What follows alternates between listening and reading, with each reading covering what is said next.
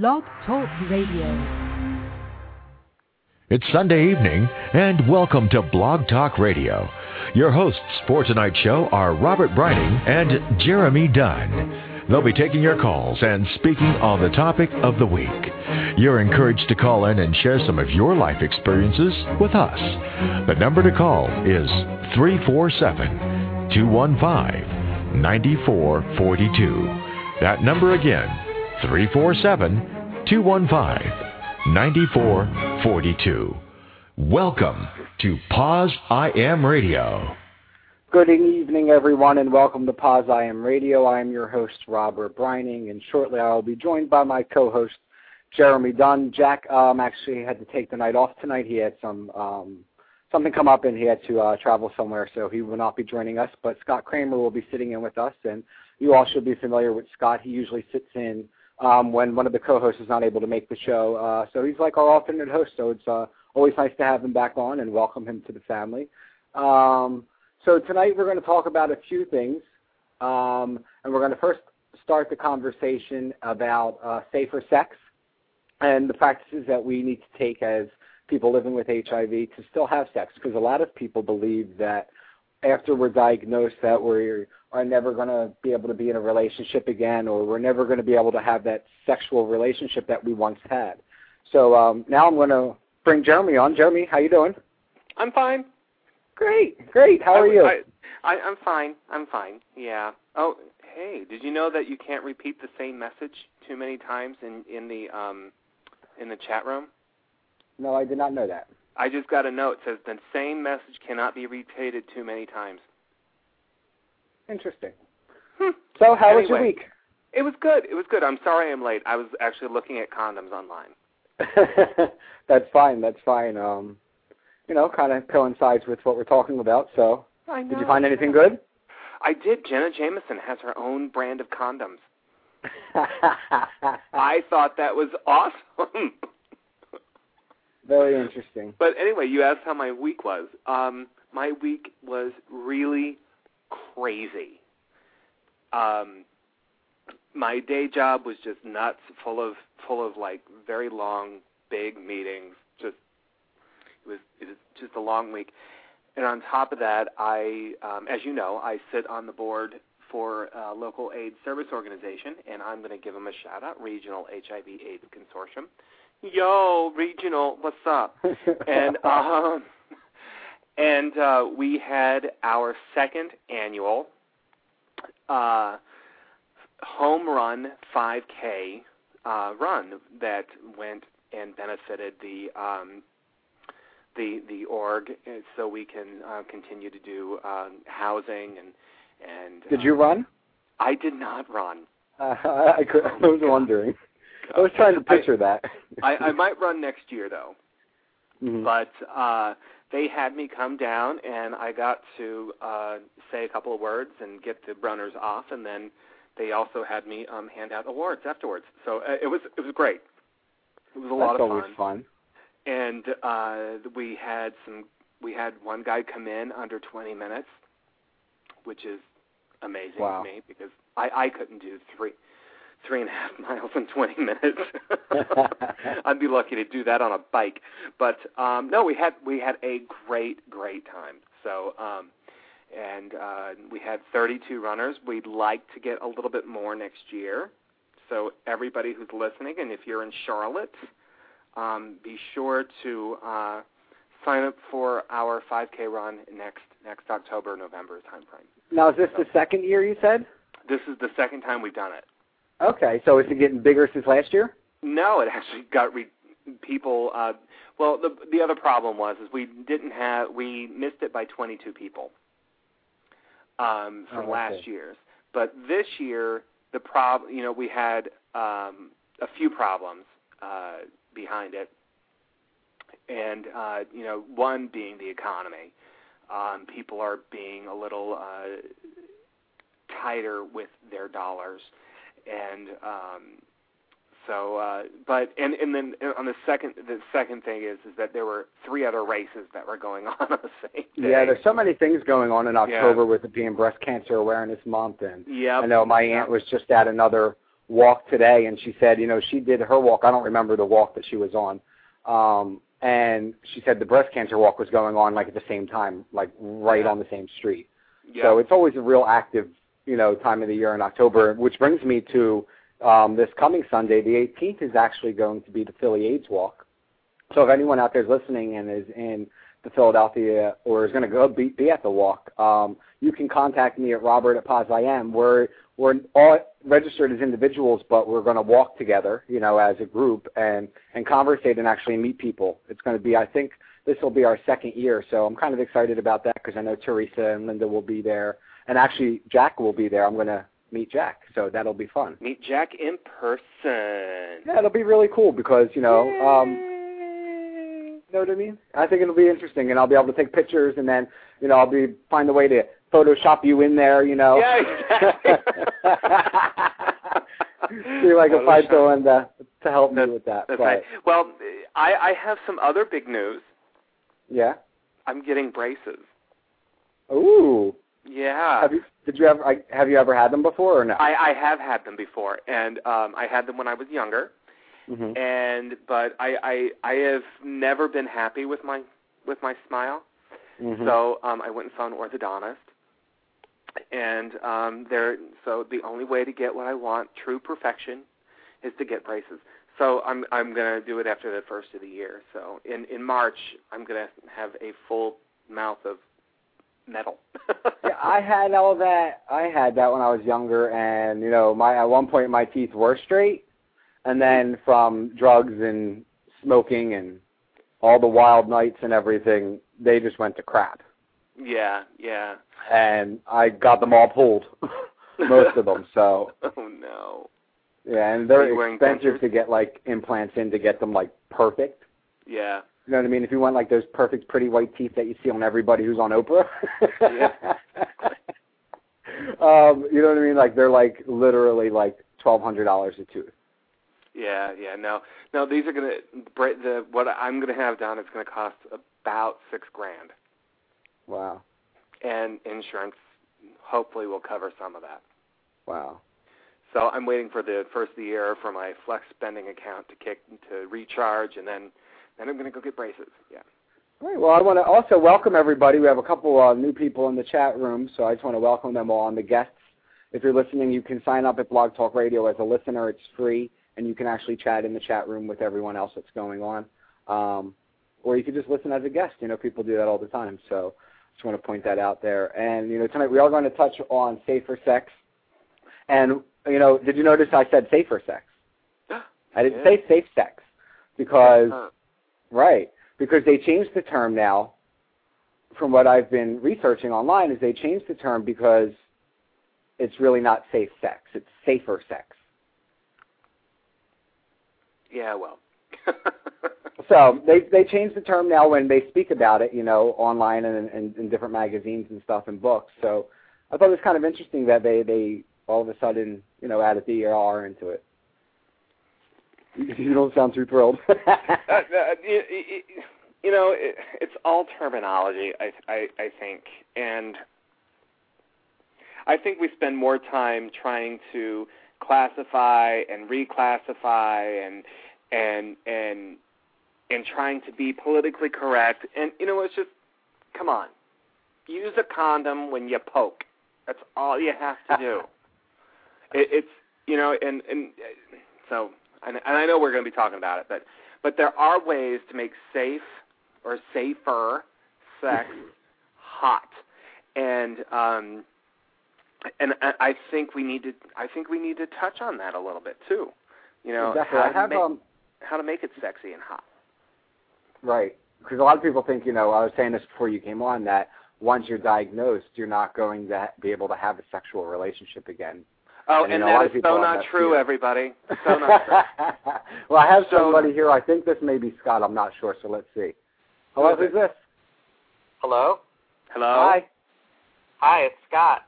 Hi, Scott. Hi, Scott. How are this ya? is Pizza Hut. Would you like a pizza? Yes, large with pepperoni and mushrooms, please. Pepperoni and mushrooms? Blech. Hi, Scott. Welcome to the show. Thank you. How's everyone doing tonight? Everybody's doing fine, including my 3 personalities. Yeah, I called Scott up earlier today because I wanted, because Jack was going to call in, so there was going to be 3 of us, so I wanted to test it out. And Scott's, basically a part of our family at the radio show anyway, because he sits in for, you and Jack or me when we're not available. So it's, I was like, let's give him a call. And you work with kids, right, Scott? Absolutely, yes. I work with teenagers. Teenagers that are in the LGBTQ XYZ community, right? Absolutely, yeah. And it's fantastic. And, like you were just talking about safer sex, and I know, Jeromy, you don't like that, but... No, I didn't say I didn't like it. I'm just don't seem to like it. It's just, I think it's just, it is what it is. It's, safe sex is, then what's the definition of safe sex? For me, safe sex implies that the sex that you're having is 100% safe of any transmission of anything. No risk. Yeah, absolutely 0 risk. And I don't think that there is 100% safe sex, unless it's sex without any touching at all, which could be done. Well, isn't it? I think safe sex to me. See, here's where we get into the whole thing: is when you have no fluid exchange. Mm-hmm. I mean, there's touching, there's all kinds of things, but there's no fluid exchange, right? So, right. And then safer sex is, a little bit of fellatio. For those of you who don't know what fellatio is, that means a blowjob. And we should probably say that anybody who's listening, this could get a little graphic because of the subject material tonight. So if anybody is under the age of 18 and they wish to cover their ears, please do so. We suggest that you do. We suggest that you do, and do not call and write in and say that we're being foul-mouthed, because we're not. We're actually talking about sex. So sex is natural, sex is fun, sex is best when it's one-on-one. Oh, I want you. Sorry, I had to do that.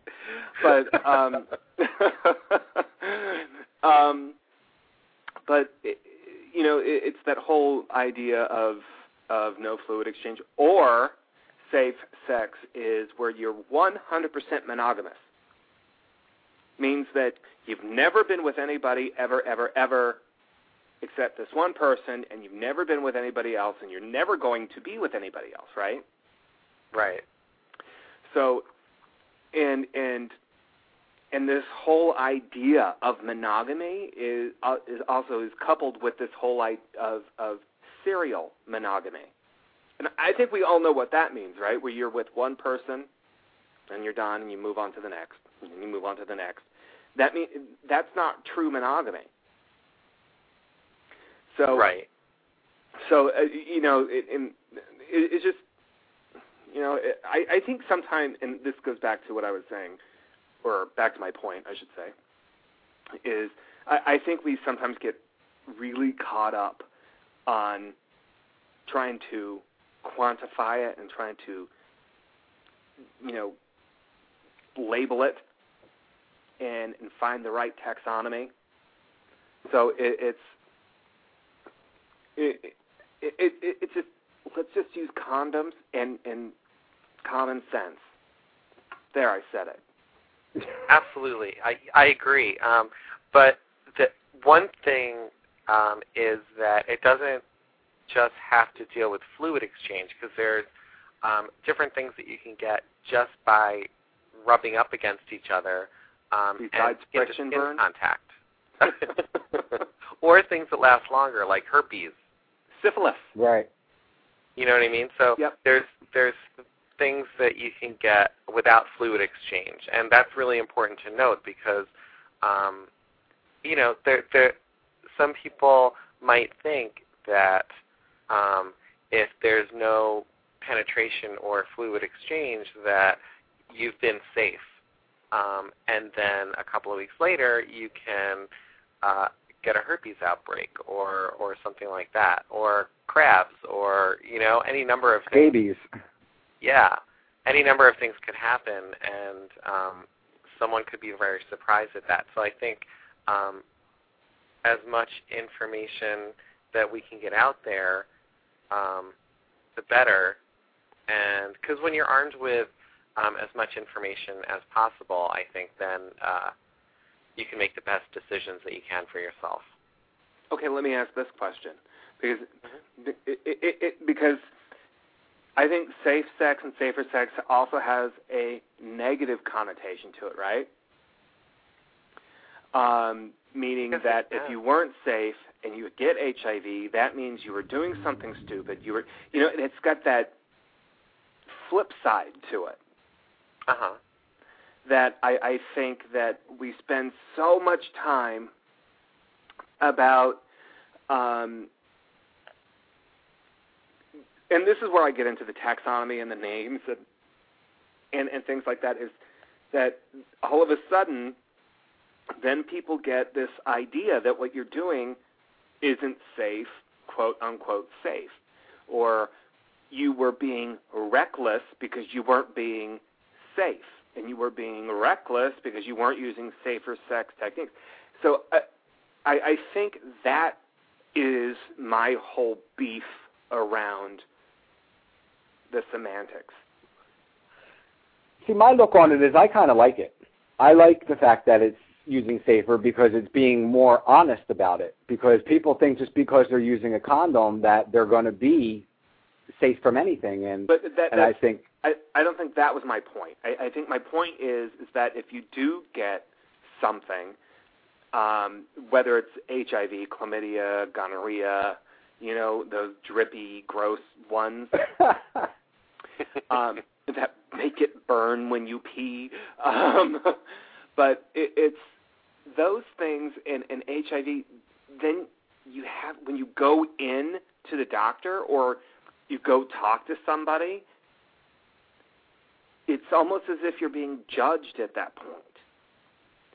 And it's like, well, what were you doing to get this? Well, what do you think I was doing? Well, apparently you were being reckless. You weren't, and that's where I'm getting, that's kind of where I'm going with all of this. Right. Is that safer sex and safe sex, whichever term we decide, whatever term that we're going to use, I think that, and Scott, I agree 100% with you that we have to go in with the information, with the right information to make those conscious decisions as we move forward in our sexual relationships. Right. I think, I don't know, I feel like if it happens and, you could, if a person has a sexual encounter, whether it's with someone they know, whether it's with someone they've been with for a long time, a short time, or with someone that they just met or don't know that well, a person would need to take ownership over whether they're having safer sex or not, and say, I'm making a choice right now. It may be in the heat of the moment to exchange fluids, to take off my clothes and rub up against somebody, and that is, if I were doing that, that's part of the risk that I'm willing to take because it feels good. And it feels right, and that's what feels right for me.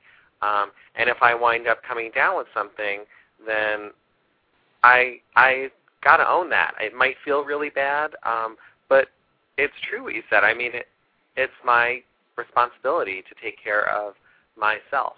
And if I do something where I wind up getting something that can't be cured, like HIV or herpes, that stays with me for the rest of my life, then that's a risk that I took. If it's something that's curable, like scabies or something like that, then that's a risk that I took as well. And then I have to decide, well, was it worth it? And did I do what I wanted to do? And why did I make those decisions in the moment? And then I'm better armed with making the decision of whether I'm going to do that behavior the next time. And it also makes you think about, because when you do go to the doctor for the first time and you found out that you are either itching like crazy or you're breaking out in a rash or you can't explain what you're seeing or you're experiencing, when you go to the doctor, that moment is very embarrassing, because a lot of men, and I, from what I read online, a lot of men wait longer to go to the doctor when something is wrong with them than women. Well, I think it's also, too, it takes a little bit longer for men to show it up, to show. Mm-hmm. Right. And there's a couple of physiological reasons for that. One, a men's urethra is almost 3 times as long as a woman's urethra. So when you get like chlamydia or gonorrhea or something, it takes a little bit longer for it to completely, it's kind of a yeast infection, isn't it? It's kind of like yeasty like that. So it's this bacterium that takes a while for it to bubble up. Longer to travel. Exactly.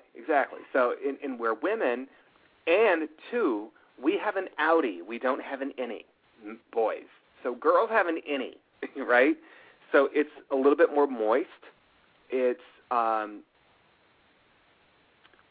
there's more skin folds than, so there's physiological right issues that are at play. So sorry, ladies, for all of you ladies who are listening, I particularly don't have a vagina. I don't really have the use for one, but I know from my sisters, from understanding where my sisters were, that there's certain things that women go through a lot more than men because of those physiological differences, because of those. Well, it's because vaginas and penises are very, very different. But as far as safer sex goes, it's funny because Scott, you just touched on something again where it's you were talking about it's my responsibility. I think you're absolutely right. It's the individual's responsibility to take the precautions for themselves, but also I think it's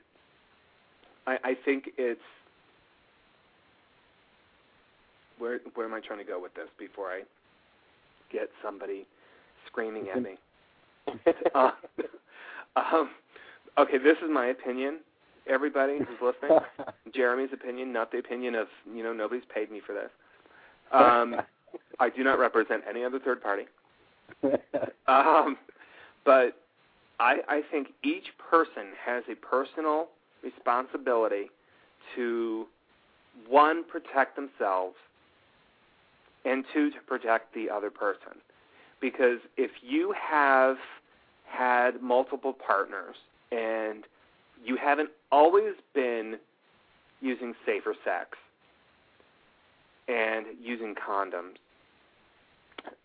or some sort of barrier like a dental dam or something like that, then you pose a risk to the other person. Maybe not for HIV, but maybe for something else, like what Scott was alluding to, those skin-to-skin type transmissions, or other things, such as chlamydia or gonorrhea or those things, those drippy, itchy ones. And I know I'm being kind of funny, and I'm using funny terms, but it's true. Because you might not be showing symptoms today, and let's use syphilis. And I want to use syphilis as probably the greatest example of all. Syphilis is one of those masters of disguise, right? You don't know it's there. you can transmit it just by rubbing up against each other.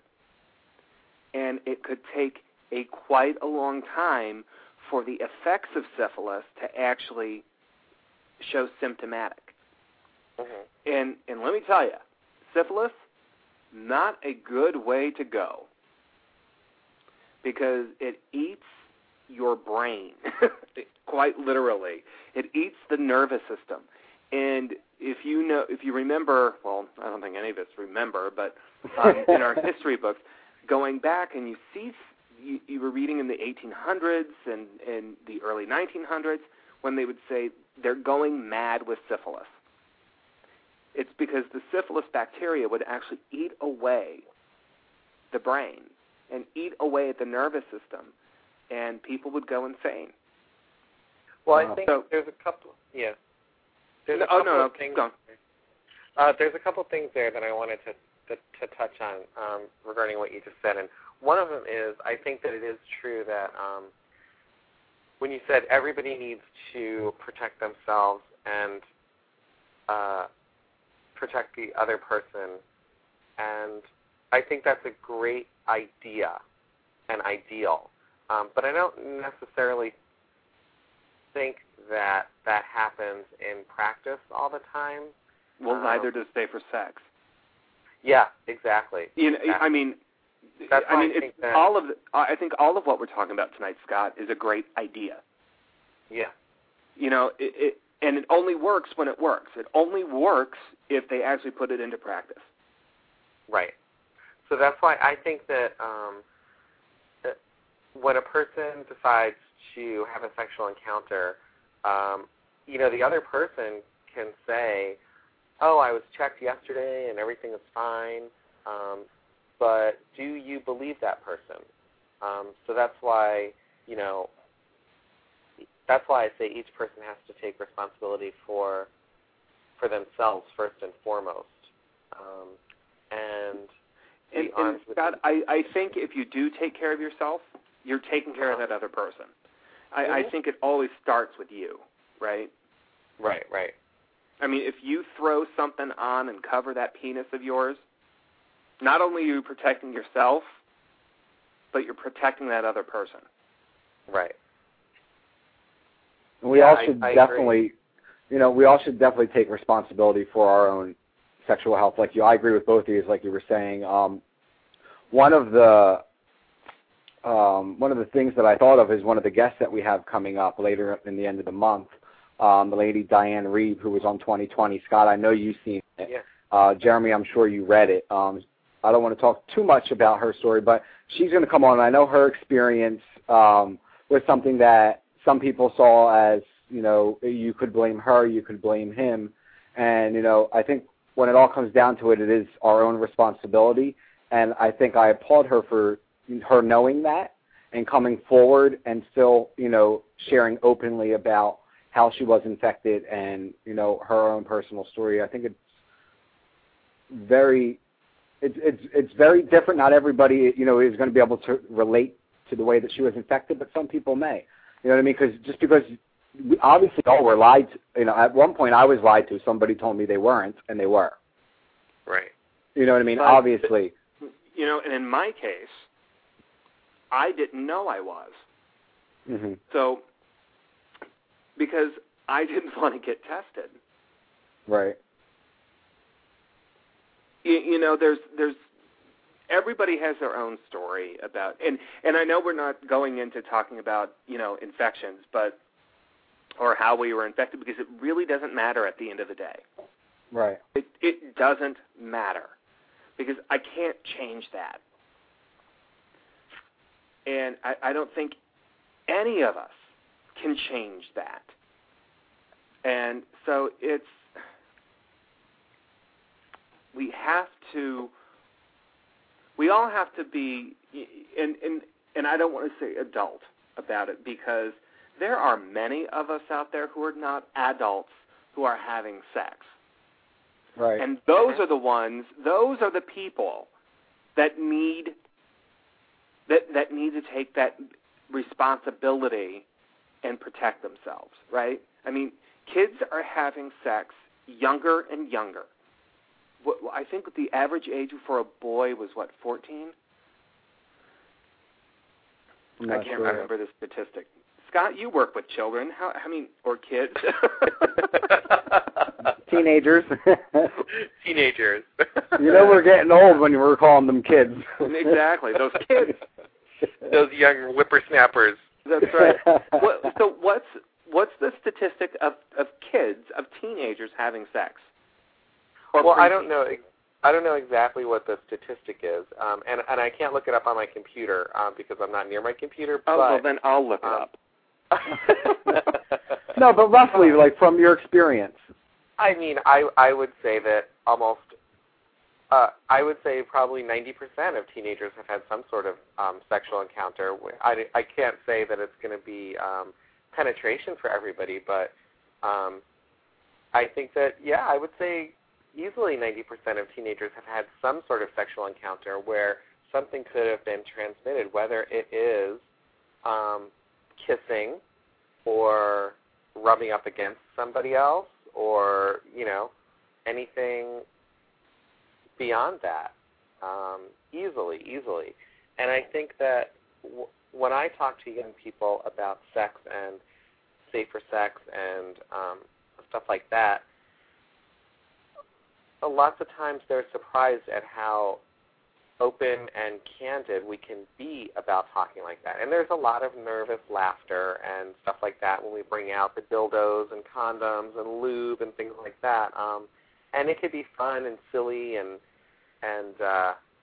uncomfortable and embarrassing to talk about stuff like that. But at the end of the day, it's really important to be able to do that. And even if they don't remember anything else other than, oh my God, I saw a dildo today, and I saw how somebody put on a condom the right way, even if they don't remember all of the steps that day, it opens up the door for further conversation, and I think that is super important. Just to have that avenue where they can ask questions, and they know where they can ask questions. I think it's so, so important. And I feel like, on the other end, another part of it that is so important is just, especially for young LGBTQ people, is to somehow show them that they are worth just the same as everybody else, and that their lives have meaning, and that they can grow up and be as successful as anybody else. Because one of the huge barriers to safer sex is that young people grow up and they hear that being LGBT can be an abomination or not the right way to live or a choice or all of these sort of stereotypes that they could hear, and then they can think, well, my life isn't really worth it, so why should I use a condom? And why should I engage in safer sex practices? And that's really such a huge thing. If I'm worth it, I'll take steps to protect myself. If I'm worth it, I'll take steps to protect my partners and my community. And I think that's a really important part about changing behavior. And once we can do that and start that at an early age, then hopefully that can change things. And that starts now. Right, and a lot of those conversations, I mean, for me, I personally believe that they should be discussed with, you should be talking to your kids if you're an adult and you're a parent. You should be talking to your kids about sex and condoms so they don't have to find out about everything when they're at the doctor's office and they're getting tested for a disease. Right. You know what I mean? I feel like the conversations you can have a conversation about sex with your children who are 13, 14 years old. And I feel like kids, a lot of people don't you agree? Jeremy, were you going to cut in there? Oh, yeah, I was going to tell you that I found a recent study. According to the National Youth Risk Behavior Survey, 47.8% as of 2007 high school students have had sex? How much? Okay. Fewer than half of all high school students, 47.8% as of 2007, have had sex. That's down from 54.1% in 1991. Huh. Now, interesting. And so the conversations need to be had. Yeah, this is reported in the New York Times, and this is coming from the National Center of Health Statistics. Okay. Let's see. I'm reading. Well, you check that out. I have a caller here I'm going to bring on, okay? Okay. Caller, what's your name? Where are you calling from? Hey, this is Robert Lonnie. Hey, Lonnie, how are you? Oh, I'm doing real good. Hello. I do a lot. Hello there. How are you doing tonight, guy? Good. I always forget there's two of you on the radio. I was calling in just to talk a little bit because we have our church group as an organization that we take in the youth between the ages of probably 10 to about 18 that come to a camp, and they're either from positive people, parents, or they're that positive herself. And when you really get down and talk about sex, you've got to clarify to the youth what you are talking about when you say sex, because what we consider as sex, they don't. And and I think that's where we run into the problem sometimes when we try to reach these kids, because I've had kids come up to me and say, well, I've never had a vaginal. I've taken an alien. I've given head jobs, but I've never had sex. Mm-hmm. And so that's telling me that they aren't looking at the whole picture. And I think we're all like you're talking about, and I know it's the feeling what you go through. How do you come around about telling people I've been with this for a while, so you know me. And I'm direct. I've always have been.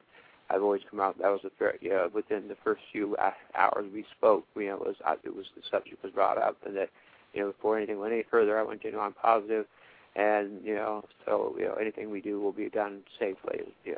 If you still care to, and but the trouble with is don't you think a lot of times kids are getting infected, or people are becoming infected, not just kids, I shouldn't say, because you really don't believe it can happen to you. I think that attitude, everybody has that attitude, right? It can't happen to me, right? Yeah, it can't happen to me. It won't happen to me. I don't fit in that bracket. And I'm not gay. I'm not an ID drug user. I'm not this. I'm not that. And it really boils down to if you are having sex, period. If you are having sex and you are having sex with multiple partners, all right, then you are at risk. Yeah, I agree with that, and that. But what I'm saying is that we've got to get through to the younger generation, shall we say, and talk on their level what they're talking about. Because sex to them is a whole different ball game, and it's flaunted in their face whether you want to face it or not every day. Watch TV. And kids are out there, and we're all human beings. We all want to be explorer.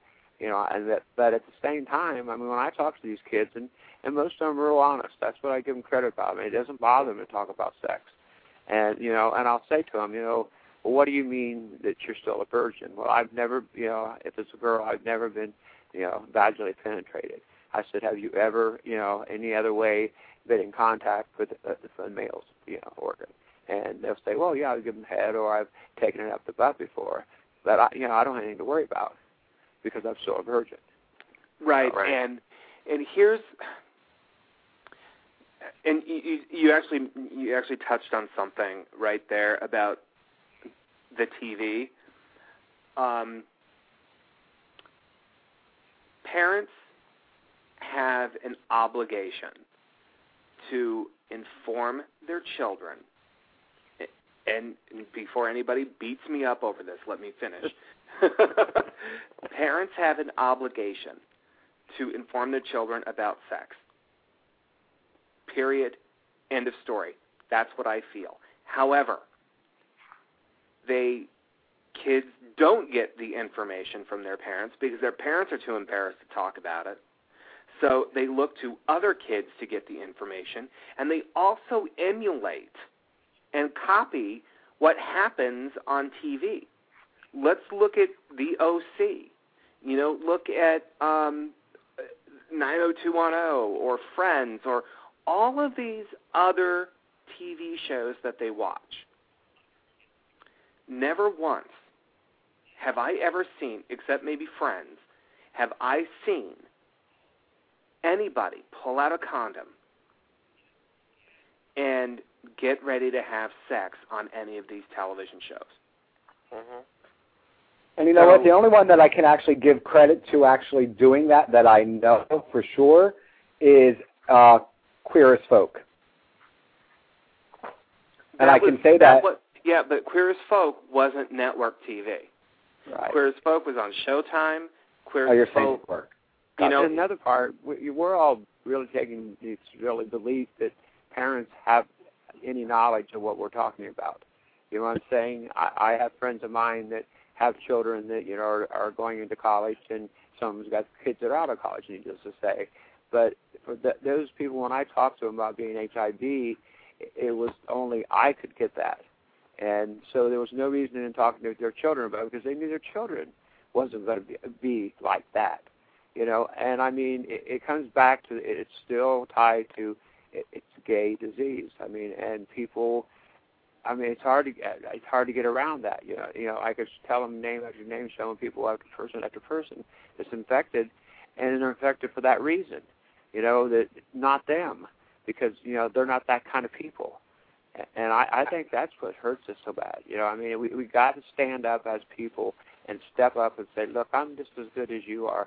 I did nothing wrong. I made a terrible mistake. Whether it was that the other person should have told you or not. That's past the point. It's done. But we as a people that are living with this illness has got to step up and make people look at us as who we are, not as the virus.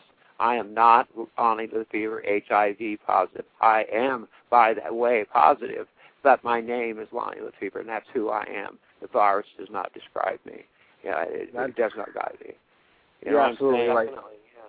Yeah, definitely right. I didn't mean to get on a soapbox. I mean, so anyway, I'll get off here, but I like to hear what you guys are talking about. So keep it up. Thanks, Lonnie. Have a great night. Thanks, Lonnie. Thank you. I think it was so good what he brought up about when talking to young people and other people about what is the definition of sex when we talk about it. I'm sitting here in a hotel room in Washington, D.C. for the National Equality March. And, how was it? It was great. It was amazing. And I'm drinking out of my Paz I Am radio. Water bottle? Yeah, my water bottle here. I got it all going on. But, down here in Washington, it seems like half of the adults working in the in politics don't even know what, sex is, or their definition of sex is completely different than maybe what I think it would be. Sorry, are you kidding? They're all doing exactly what we're trying to tell people not to do. And that's right.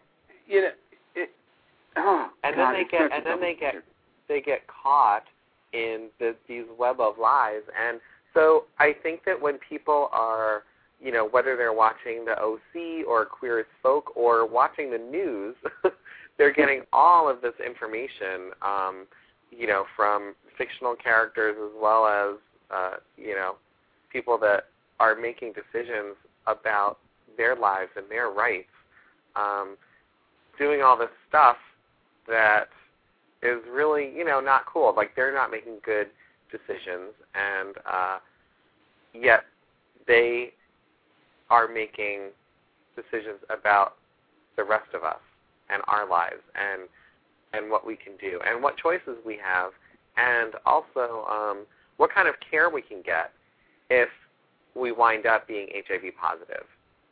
And, it's such a hypocritical way to be, and so kind of gross and nasty. And But anyway, I do think that when we talk to other people about sex, we do need to be clear about what we are talking about and what sex means.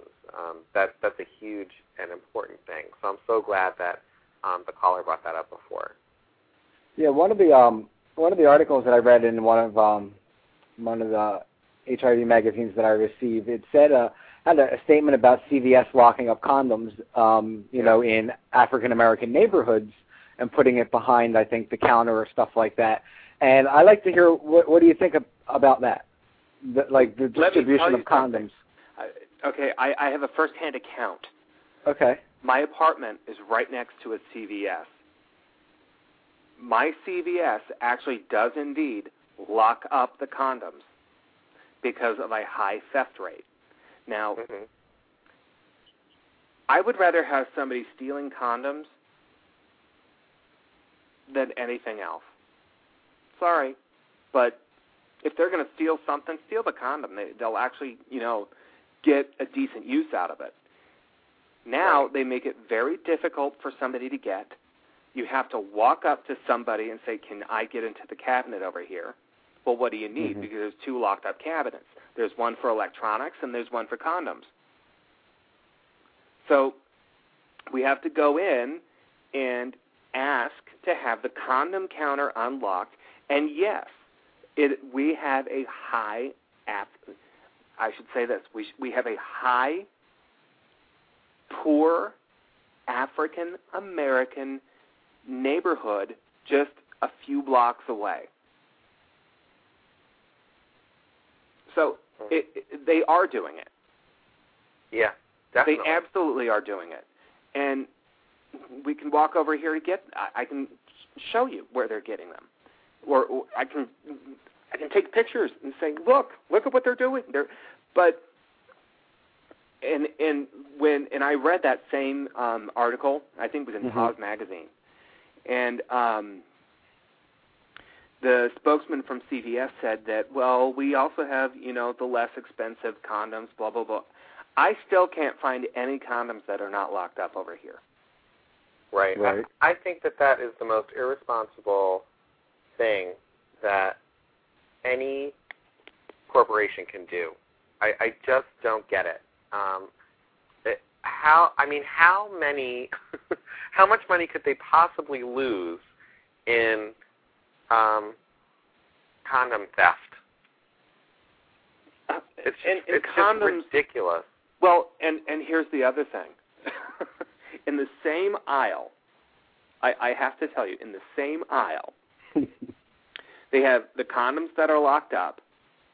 They have, then right next to it, they have a teenage drug testing kit and a home HIV test kit. That you can, it's right there. Yeah. On the same aisle. So they're sending mixed messages, if you ask me. Yeah. Absolutely. I don't get it. It's not fair to anybody, and it's. Hello? Wow, what was that? That was scary. What is it? I don't know, but it's scary. That is freaky. They shouldn't be locked up. Definitely we lost Scott on that call somewhere. One of the other things I wanted to talk about was... Scott, call back. The lack there of distribution of condoms in prisons. Obviously they're not supposed to be having sex in prison, but we all know that sex is going on inside of prisons. What do you guys feel about the distribution of condoms in prisons? Do you think they should be? Yes, absolutely. I think we should be distributing condoms in prisons. I think we should be testing our inmates. I think that we should be treating our inmates. I'm a strong supporter of condom distribution in prisons. Absolutely, me too. And if we want to go one step further, I think we also, not just condoms, but I think we also need a government a federally funded a clean needle exchange program to go out to, especially to some place where people can get access to them, and at the same time, not just needle exchanges, but also condom distribution. Mm-hmm. If we were able to get this stuff out and into people's hands, man, instead of locking people up for drug use, let's get them oh, God, I can go on and on and on. We only have 10 minutes left. What do you think about distribution in high schools? Absolutely.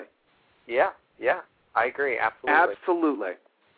And, I think of course, it's great to be able to have that there, and then also to be able to have someone there to talk about safer sex and what that means and how to actually use a condom. I mean, there can be condom distribution anywhere, but if you're not using a condom properly, then it's not as effective as it could be. And it could seem really obvious how to use a condom, but there is a proper way to use one and dispose of one.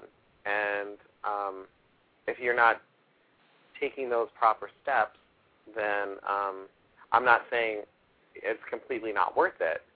Definitely use a condom, but also you need to learn how to properly use a condom. Would you like to teach our audience how to use one? I don't have my notes in front of me, so I don't want to give any. Some important things to remember when using a condom are to check the expiration date, to feel the package to make sure it feels like a pillow, like there's air in it. Because if there isn't air in it, isn't air in the package, then that might mean that there's a hole in the package, and then the condom might not be effective. Then you should slide the condom inside the package down away from where you're ripping open the package. Don't rip open the package with your teeth. It might be really sexy in the movies, but it's not sexy if you rip the condom with your teeth as well. And then when you are unrolling or sort of starting to unroll the condom, don't put your finger in it to sort of start that rolling down process, because if you have a hangnail or if your nail's a little bit rough, it could put a hole in the condom, which is also not a good thing. So you can blow it a little bit to get the tip sort of started and know which way is the right way to roll it down the shaft. Leave a little space at the top to catch any ejaculate. And you're supposed to pinch it, right? Yeah, pinch it, so that there's room for ejaculate. And then. And what is ejaculate, Scott? Let's use real terms. It's sperm. It's sperm. Sperm and seminal fluid. Semen. Yeah. In other words, it's cum, everybody. You're going to come into this thing. Right. And then you roll it down your penis all the way down the shaft as far as it goes, and then you can have sex, whatever kind of sex. If you are having vaginal sex and then anal sex or sex with multiple partners, then you need to change that. It may not be comfortable or practical or cost-effective, but anytime you're penetrating a different orifice or person, you need to put on a new condom. Because if you don't, you could be transferring something from one place to another or one person to another. And you can also put condoms on sex toys.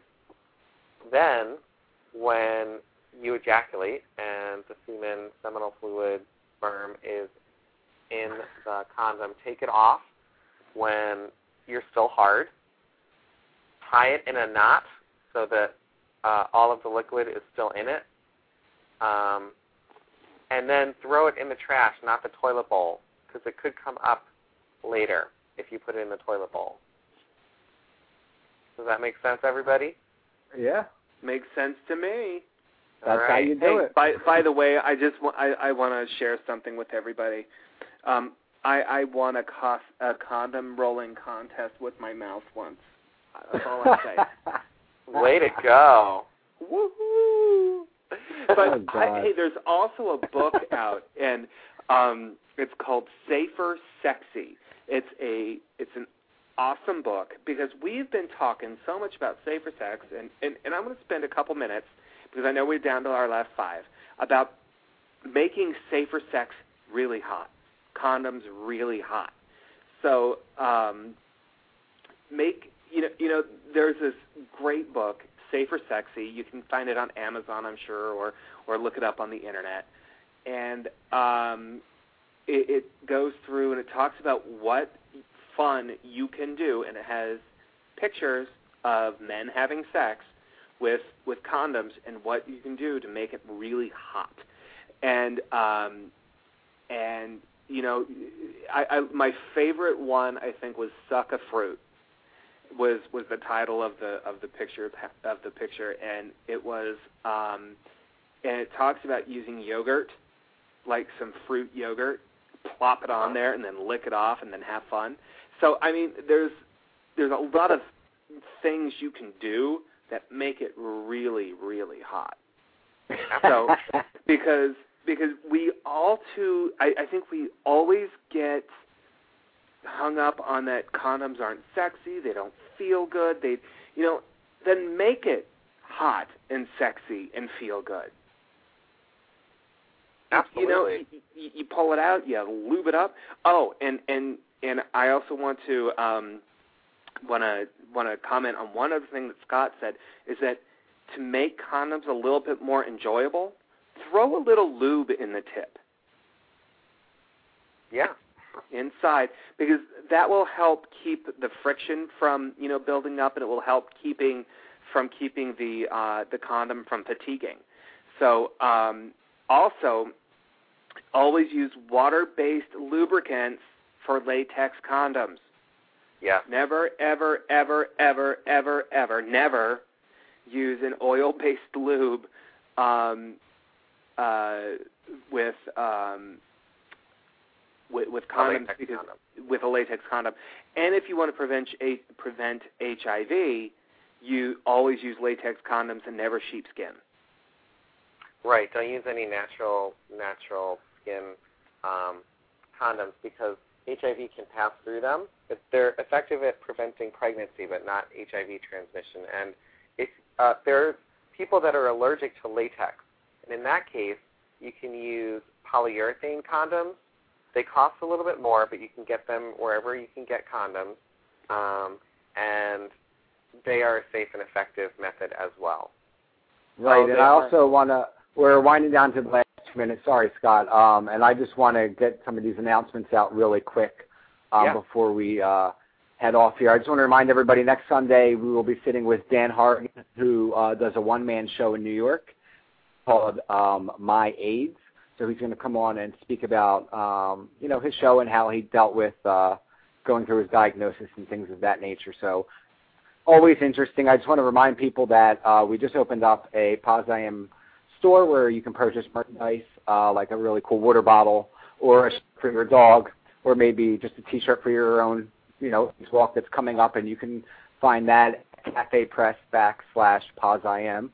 Or you could just go to the Paz-I-Am network and find information there. Scott, I want to thank you for fabulous. Yes, thanks Scott Kramer for sitting in while he's in D.C. And it was very informative, Scott, and I appreciate that you sat in with us. And people can find you where, Scott? People can find me on the Paz-I-Am community website. Friend me, and if you have any questions about safer sex, please ask. There you go, and you can find more information on all of us at Paz-I-Am community at PazIam.com, and more information on Jeromy and his blog at PositivelySpeak.com. Jeromy, Scott, it was a great night. I'm off to watch Desperate Housewives. I'm going to bed because it's 10 o'clock and I will turn into a pumpkin. So. All right, you guys have a great night. Have a good night, great, everybody. Positive and safe sex-filled week. That's right. That's right. And also one other thing, don't forget to call your elected officials to talk about extending the Ryan White funding before the deadline on October 31st. Yeah. There you go. Have a good night, everyone. So good night, everybody. Good night. Bye. Bye.